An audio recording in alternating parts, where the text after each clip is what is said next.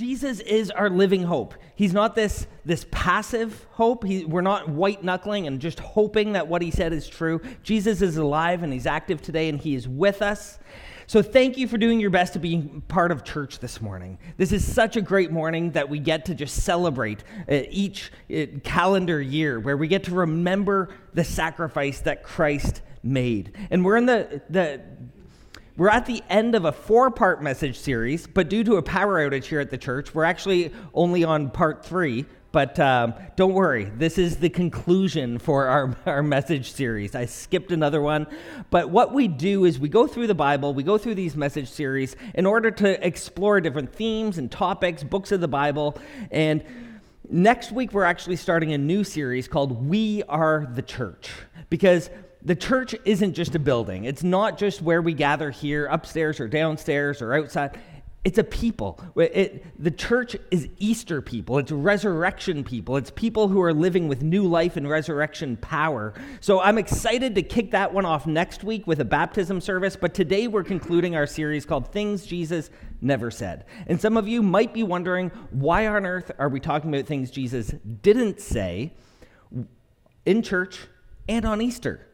But the reason we're doing this is if you look to the Bible, in the New Testament, there are 4 books at the beginning. You have an Old Testament, New Testament, and at the beginning of the New Testament are the Gospels: Matthew, Mark, Luke, and John. And in certain Bibles, you'll find words that are in red. And the reason they're highlighted in red is because those are the words of Jesus. They're indicating that these are words attributed to him. And when you read the words of Jesus, they are otherworldly. Like, they just blow your mind. And if you've been around the gospel for a while, sometimes you tend to take for granted the power of what Jesus actually said. So what I like to do sometimes is contrast what Jesus did say with what he didn't say. What he could have said, what you or I might have said if we were in his shoes. But we do that in order to embrace the power of what he did say. So to start off the message, and just to keep it kind of fun, I've been doing this each week, I've got some memes that I'm going to show you. And there are 3 things that Jesus did not say. So first, he did not say, "Blessed are those who wear fly Easter outfits, for theirs is the kingdom of God." You guys look good today, but Jesus didn't say it. My dad used to dress me up in a suit with a pink tie, and he would wear that, and my brother would wear it. And I would try and sneak my Game Boy in the pocket. Never worked. He also didn't say, "As often as you gather today, eat Cadbury cream eggs, Peeps, and chocolate-covered bunnies in remembrance of me." Sounds good, but he didn't say it. He also didn't say, "Come follow me and no one will fight in the car on the way to the Easter service at church." Some of you are like, "Yeah, we just proved that." Like, shut up, kids, don't fight. We're here to worship Jesus. Like, don't even ask Amanda and I about our weekend. Let's just say we drove in separate cars today. So I wonder how many of you, and you don't need to raise a hand, but how many of you battle with feeling guilty? Like, man, I often feel guilty. So today we're going to look at what Jesus didn't say about guilt and sin. And the one thing Jesus didn't say is, you get what you deserve. So did you know that one of the top guilts that people feel is food guilt? Just be prepared if you're going somewhere after this. Food guilt is a real thing. The struggle is real. 29% of what we eat makes us feel guilty. It's interesting. Now, if you're a man, you feel guilty for about 20 minutes. If you're a woman, that tends to go on longer, and I have no theories why, nor am I going to comment on that. That's between you and God. I have no opinions. But there's all types of guilt. There's mom guilt. No matter what you do, you feel like you just can't measure up. If you're a working mom, well, then you're feeling guilty sometimes that you're not at home. And if you're a stay-at-home mom, well, then sometimes you're feeling guilty that you're not out working. And if you've got a Pinterest perfect friend, we all have one or 2 of those in our lives, it's like you love them and you hate them. Because like you just can't measure up because they have all the baked goods and they've always put together and they bring it out to the parties. And not only did you forget the baked goods, you actually forgot to bring your kid to the party. And you're just like... But there's general guilt. There's this guilt that I'm guilty, I don't do enough to help people. I feel guilty if I don't say no when I should say no, but I'm always feeling pressure to say yes. And then there's guilt when I finally do say no, There's spiritual guilt where it's like, I don't serve enough. I don't give enough. I've lost my YouVersion Bible streak, and now I'm back at day one. Like, no. It's like I told a lie. I was jealous of somebody. I did the best I could to hold my marriage together, but as hard as I tried, I just couldn't make it work. And you might still feel guilty, or you might feel guilty. It's like, I say bad words. I take God's name in vain. I love Jesus, someone might say, and yet I still battle with looking at lustful images online. Well, today, I want to look at what we do when we find ourselves feeling guilty before God. I want to look at what Jesus did not say about sin and about guilt. So if you feel guilty, I get it. I understand. I even have a thing that I'll call pastor's guilt, that I don't live up to my own standards as a pastor. I feel like I don't live up to God's standards as a pastor. And if I'm doing a really good job as a pastor, well, then I'm not doing so great as a dad. Or if I'm doing really great as a dad, then I'm not doing enough as a pastor. But the one that I have to laugh at myself for this. I was a youth pastor before I became a lead pastor and a church planter. And parents entrust their kids to you when you're a youth pastor. And like, oh yeah, take my kids up the side of a mountain on a hike. And that's a whole nother story. But the one that really comes to mind is when we were leaving a ski retreat. We were driving down from Mount Baker out in Washington. I was serving as a youth pastor at West. And I saw a guy with a broken down car on the side of the road. And I'm like, well, I can't leave that guy stranded on the side of the road. We're all leaving for the day. And so I pull the car over and I'm like, hey, what's going on? And he's like, I just need to get some gas. I'm out. Can you take me into town? So I'm like, yeah, sure, hop in. I forgot that I had a car packed full of youth already in my car. And they're like squeezed in the back looking at me with their eyes wide open. And when we finally got to the gas station, they're like, Kevin, this guy's going to kill us. And I'm like, what am I doing? But I picked up a random hitchhiker and stranger and brought him in my car. And then I can't leave him now because I'll feel guilty just stranding him at the gas station. But then these kids are also like, oh man. So I threatened them with their lives not to tell their parents about this one. But I had so much guilt about it. Like, what am I doing? And then I'm sure Amanda also called me out on that and was like, what were you doing?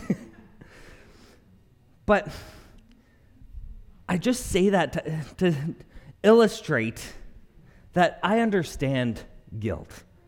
I have so many more examples I could go into, as I'm sure you guys all do. But I want us to go to Luke's gospel, Luke chapter 23, and we're going to look at the way Luke describes the final hours of the life of God's Son, Jesus. So take a moment to turn there now if you want to read with me in your Bible, or use the Pew Bible in front of you, the red ones, or even in the Bible app on your phone. And while you're flipping there, let me give you some context. And we are going to be staying primarily in Luke 23, so you can keep your thumb in the page. But it would shock you how you would see Jesus at this moment. Instead of wearing a golden crown, he's wearing a crown of thorns. Instead of being surrounded by servants, he's surrounded by thieves.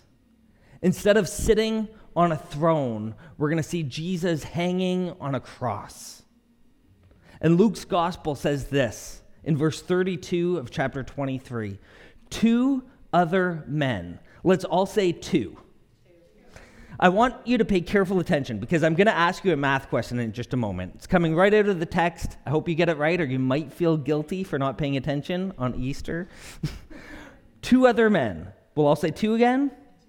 2 other men, both criminals, were also led out with Jesus to be executed. When they came to the place called the Skull, they crucified Jesus there along with the criminals, one on his right, the other on his left. So the question is, how many people were hanging on a cross that day? 3. The answer is 3. 3 people were hanging on a cross. So I want to talk for a moment about death by crucifixion, because this will give you some context into what Jesus did for us, and it will also give you some insight into who was hanging next to him. To be executed by crucifixion was known at the time as the most painful and brutal way to die. Not only was it physically painful, it was spiritually shameful to die on a cross. And here's why. Physically, it was horrible. If you've ever heard the word excruciating, ex means out of, and cruciating means cross, crucifix. So the word excruciating is out of the cross. And it was shameful because, one, they would strip you down naked to further humiliate you. And Scripture actually says that it's shameful or cursed for anyone who dies on a tree, implying that you're dying on a cross, Deuteronomy 21. So it's physically painful, it's spiritually shameful, and this is what would happen. First, it would start with the scourging. The Roman soldiers would take a whip that had glass or nails woven into it. They'd take off your shirt and they would whip you 39 times. Your internal organs might be exposed by the time they were done. You'd lose so much blood that you would often go into a state of shock. And once you would finally physically recover, you would carry your own cross to the place where they would take 7-inch stakes and drive them through your wrist and through your heels. The stake would go through your wrists, and the only way you could get a breath would be by pushing yourself up on the stake in your feet and pulling on your wrists. And you would do this for as long as you could. For 2 days, 3 days, 4 days. And one of the reasons why this was a rare way to kill somebody is because it would often take 4 days. And you'd have to pay 4 Roman guards to stand watch the entire time. It was the most expensive, most excruciating, and most spiritually shameful way to die. Sometimes you would go mad, you'd bake under the sun, but eventually you'd either die by suffocating or just from sheer exhaustion. But on day number 4, if you were still alive, as an act of mercy, the guards would take clubs and they would beat your knees until your legs were broken, as an act of mercy, so that you no longer have the ability to push yourself up. And then you would suffocate and just die a brutal death. And this was reserved for the worst of the worst criminals. This was for those who broke significant crimes. So in other words, the 2 criminals that were hanging on Jesus' left and right, they had done something horrible. They weren't just pickpockets. They had done something deserving of this very expensive and painful and very shameful way to die. 3 people were hanging on a cross. And Jesus, in the middle of this, as the crowd was spitting on him, cursing at him, he looks up to heaven and he prays. And what he did not pray was, God, send 1,000 powerful angels to come down with swords and wipe them out. What he didn't pray was, well, if they're going to humiliate me, bring a strong wind and take their clothes off. I might have gone that route, but Jesus didn't say it. What Jesus did pray was, Father, please forgive them. They don't know what they're doing. Scripture goes on to say in verse 39 that one of the criminals who hung there hurled insults at Jesus. Aren't you the Messiah? Save yourself and us. This arrogant, prideful, very guilty man who saw no need whatsoever for mercy, grace, or a savior hurls insults at Jesus.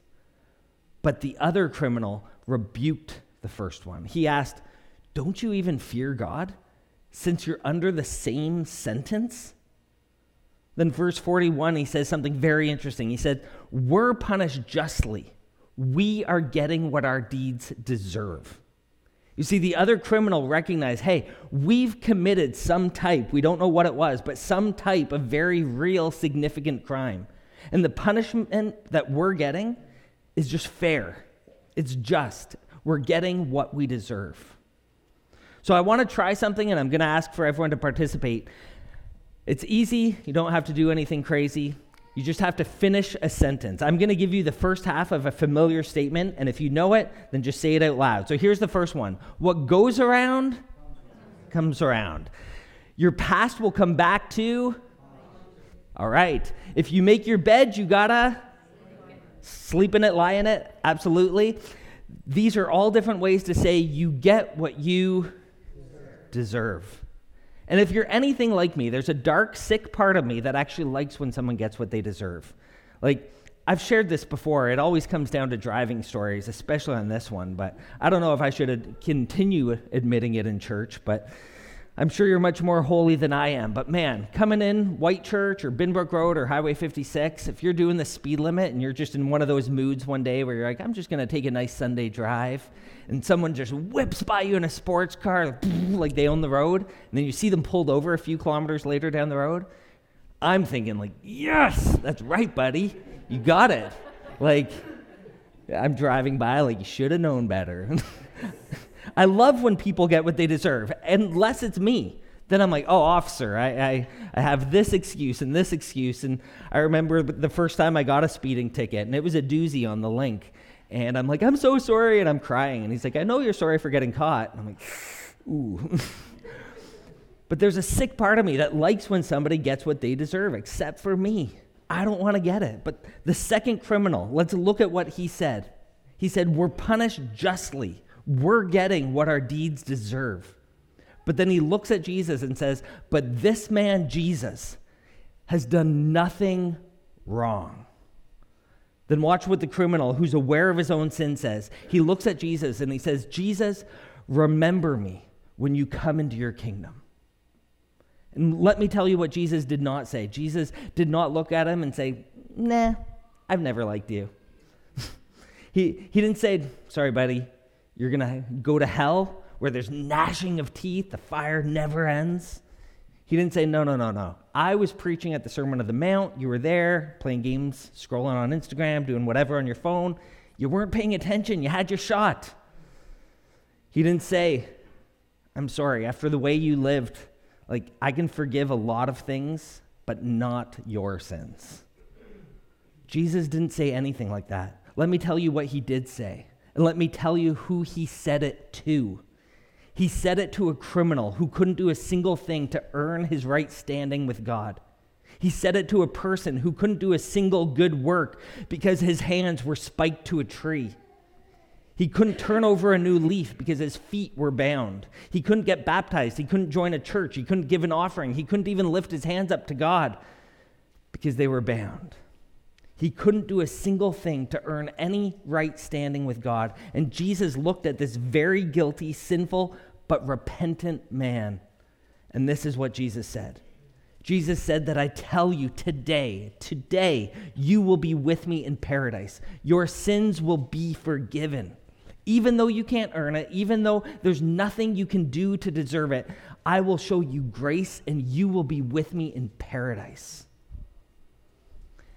And in the words of my daughter, that's not fair. Like, he didn't deserve that. He didn't deserve it. It's not fair. So let me tell you what I don't deserve. I don't deserve in any way, shape, or form to be standing in front of you today preaching.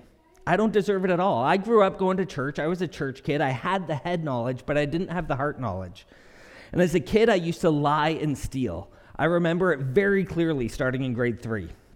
I'd go through my classmates' cubbies while they were out of the class, and I would pick out all the cool things that I thought, oh, that eraser's cool. Or I remember there was some mouse toy that someone had, grab that. And I would tell my mom at the end of the day, oh, I found it on the side of the road. And she became suspicious after a week straight of bringing home cool things I found on the side of the road. But I stole expired candy from my grade 3 teacher. She sat the class down and she said, whoever stole this candy is going to get very sick. Well, I had just been off school for 4 days, very sick. I don't know why she had that in her classroom. That's another story. But I actually tried to confess that one. And I said, I stole the candy. And she said, Kevin, don't take the blame for this. It was here while you were gone. I'm like, okay. I got caught stealing bubble gum. I almost got away with it until I got into a pillow fight with my brother. We were on a road trip, and that's where I had stored all my bubble gum. So I smoked him across the face, and he's like, what's in your pillow? And we empty it out, and my dad turns the car back around. Now, you're probably thinking, oh, you were a kid for all these stories, but that's because it just gets more embarrassing as I get older. But I wasn't that much better. As I got older, I continued to lie. I would exaggerate. I remember changing my grades in my grade 9 French class. This was before computers. And the teacher left the room, and I went into her thing, and I'm like, okay, 87. And she didn't catch it. So I was like, yes! So sorry if you're watching this now and realizing. But I'd exaggerate, I'd lie some more. I remember sitting down with a psychologist, and I told him that I am convinced I could pass a polygraph based on lies, because I would believe it so much, I could convince myself. But where that scared me is that I didn't even know what was truth anymore. If I could pick and choose what I wanted to believe.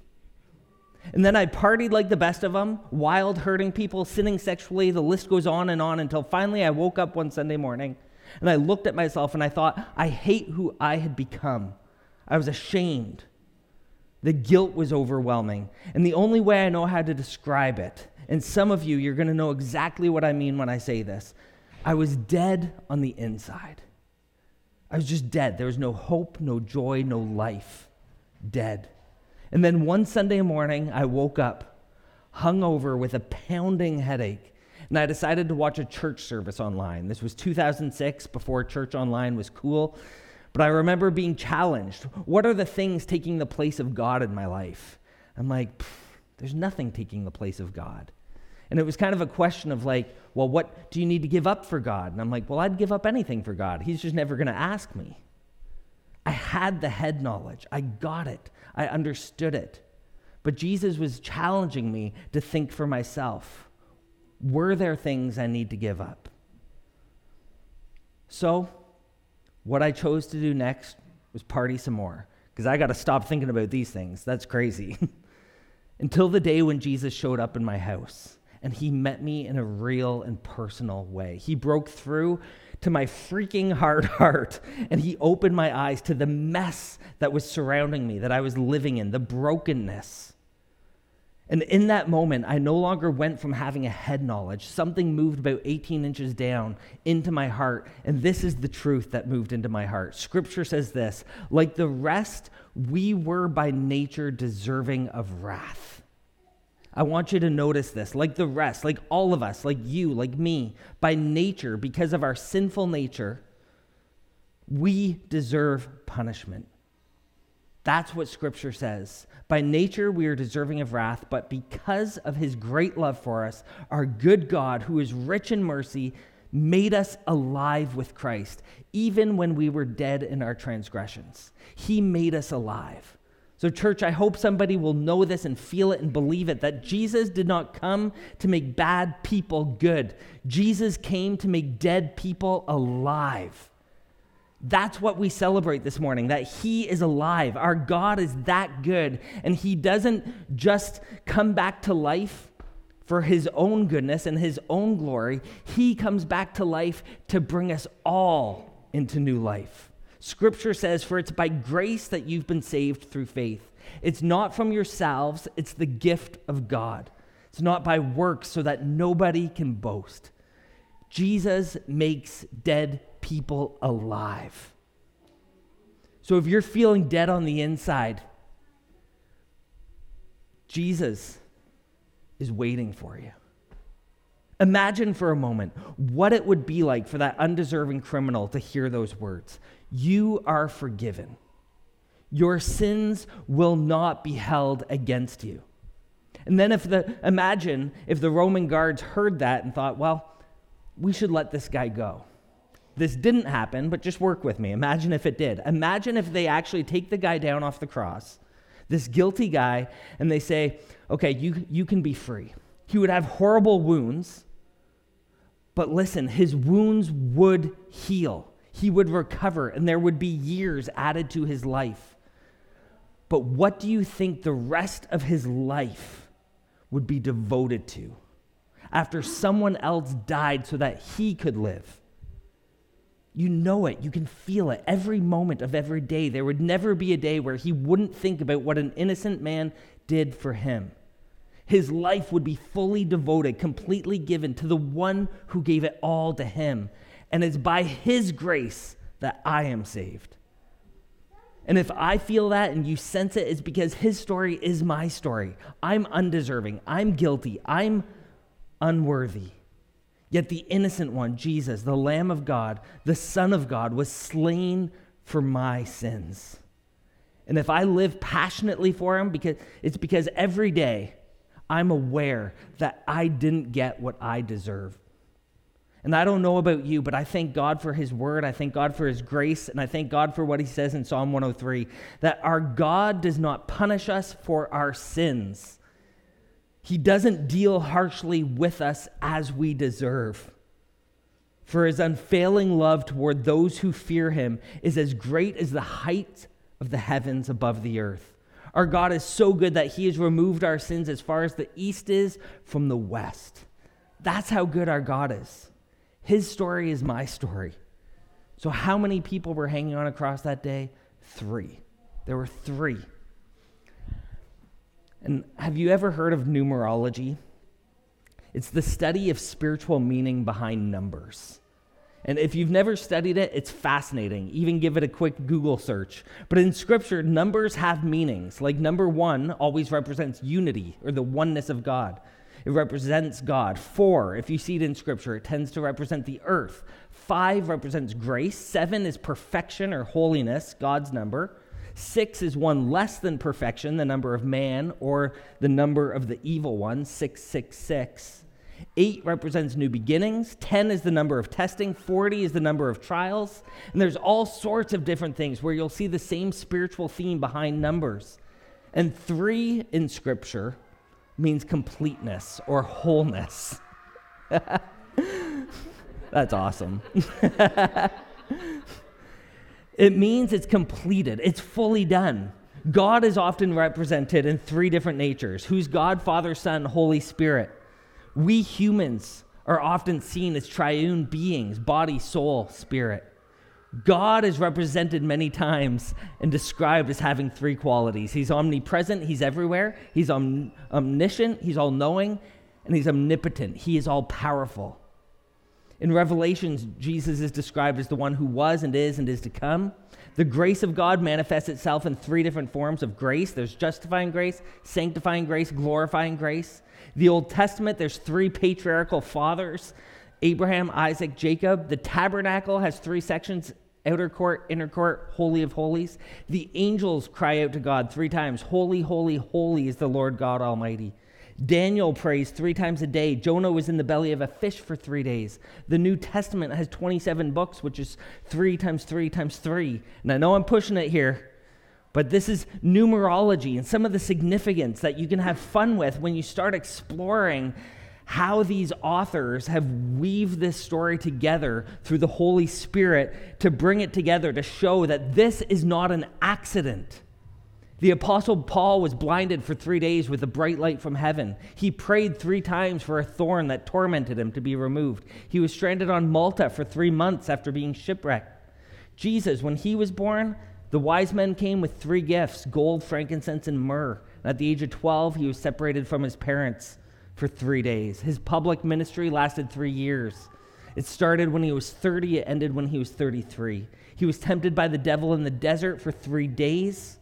He had 12 disciples. 3 were in his inner circle, Peter, James, and John, who saw the Mount of Transfiguration, who were also with him in the Garden of Gethsemane. Jesus predicted that Peter would deny him 3 times, and he did. He restored him, showed his love and grace 3 different times before Peter preached at Pentecost. And God spoke audibly, recorded in Scripture, to Jesus 3 times. Jesus raised 3 people from the dead, Jairus' daughter, the widow's son, and of course Lazarus. Jesus prayed 3 times in the Garden of Gethsemane. And tradition actually tells us that Jesus fell 3 times while carrying his cross. And there were 3 men hanging on the cross that day. And above Jesus was a sign that said, King of the Jews, in 3 different languages, Hebrew, Greek, and Latin. Jesus, God's Son, our Savior, was placed on the cross at the 3rd hour of the day. At the 9th hour, which is 3 p.m., he declared 3 words of victory. Jesus said, "It is finished." And the earth shook, darkness fell across the land, and for 3 hours the world went silent. There was no hope, no life. Day 1, nothing happened. Day 2, nothing happened. But on the third day, when the women went to the tomb, the stone was not there. It had been rolled away because the work that our God sent Jesus to do was completed. It was perfect. It was done. It was over. It is finished, he declared. And that's why, because the perfect work for forgiveness of sins has been displayed by the love of God, they will no longer hold our sins against us when we are in Christ. It's because of that Jesus could look at a repentant person who could do nothing to earn his forgiveness, and he could declare, your sins are forgiven. Friends, if your guilt is heavy, confess it to him. Our God is faithful and just to forgive our sins and cleanse us from all unrighteousness. You are not here by accident. You are here to experience the grace, the gospel, and the good news of Jesus Christ. So if you feel dead on the inside, know this. Jesus didn't come to make bad people good. He came to make dead people alive. And for that, we give him glory, we give him honor, because he is risen. Let's pray. Heavenly Father, today, work in the hearts of your people. As we pray, those of you who are followers of Christ, and you just want to be ever aware of his grace so you can represent his love everywhere you go, just lift your hand and let me pray for you. God, thank you for a church full of people ready to show the grace of Jesus. Bring it to the front of our minds every moment of every day that we live and live right with you, because Jesus gave his life for us. And as we keep praying, there are some of you that you become intimately aware that you don't have that joy. You're looking at your life and you realize that you're a little bit dead on the inside. You're feeling the weight of your guilt. You may be like me. I was a church kid, kind of went to church. I had it in my head, but I didn't know it in my heart. Or maybe you're not a church person at all, and suddenly there's something drawing you toward the things of God. That's the loving kindness of God. You are not here by accident. God's grace is drawing you. He's drawing you to Jesus. Jesus, the Son of God, who is perfect in every way, who died on the cross and rose again, so that anyone, including you, doesn't matter who you are, doesn't matter what you've done, doesn't matter how dark your life feels, doesn't matter how heavy the guilt is, anyone who calls on the name of Jesus would be saved and forgiven. That's why you're here today. Those of you who say, I know it, I'm guilty, I need his forgiveness, I need his healing, I want that peace, I want that joy, I feel dead on the inside, I want to feel alive. If that's your prayer today, would you just lift your hand so I can pray for you?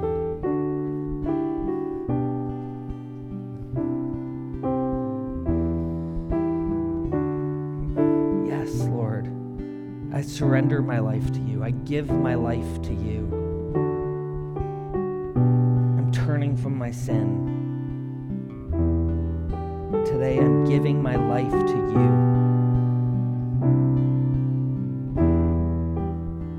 In honor of those meeting Christ today or recommitting their lives to him,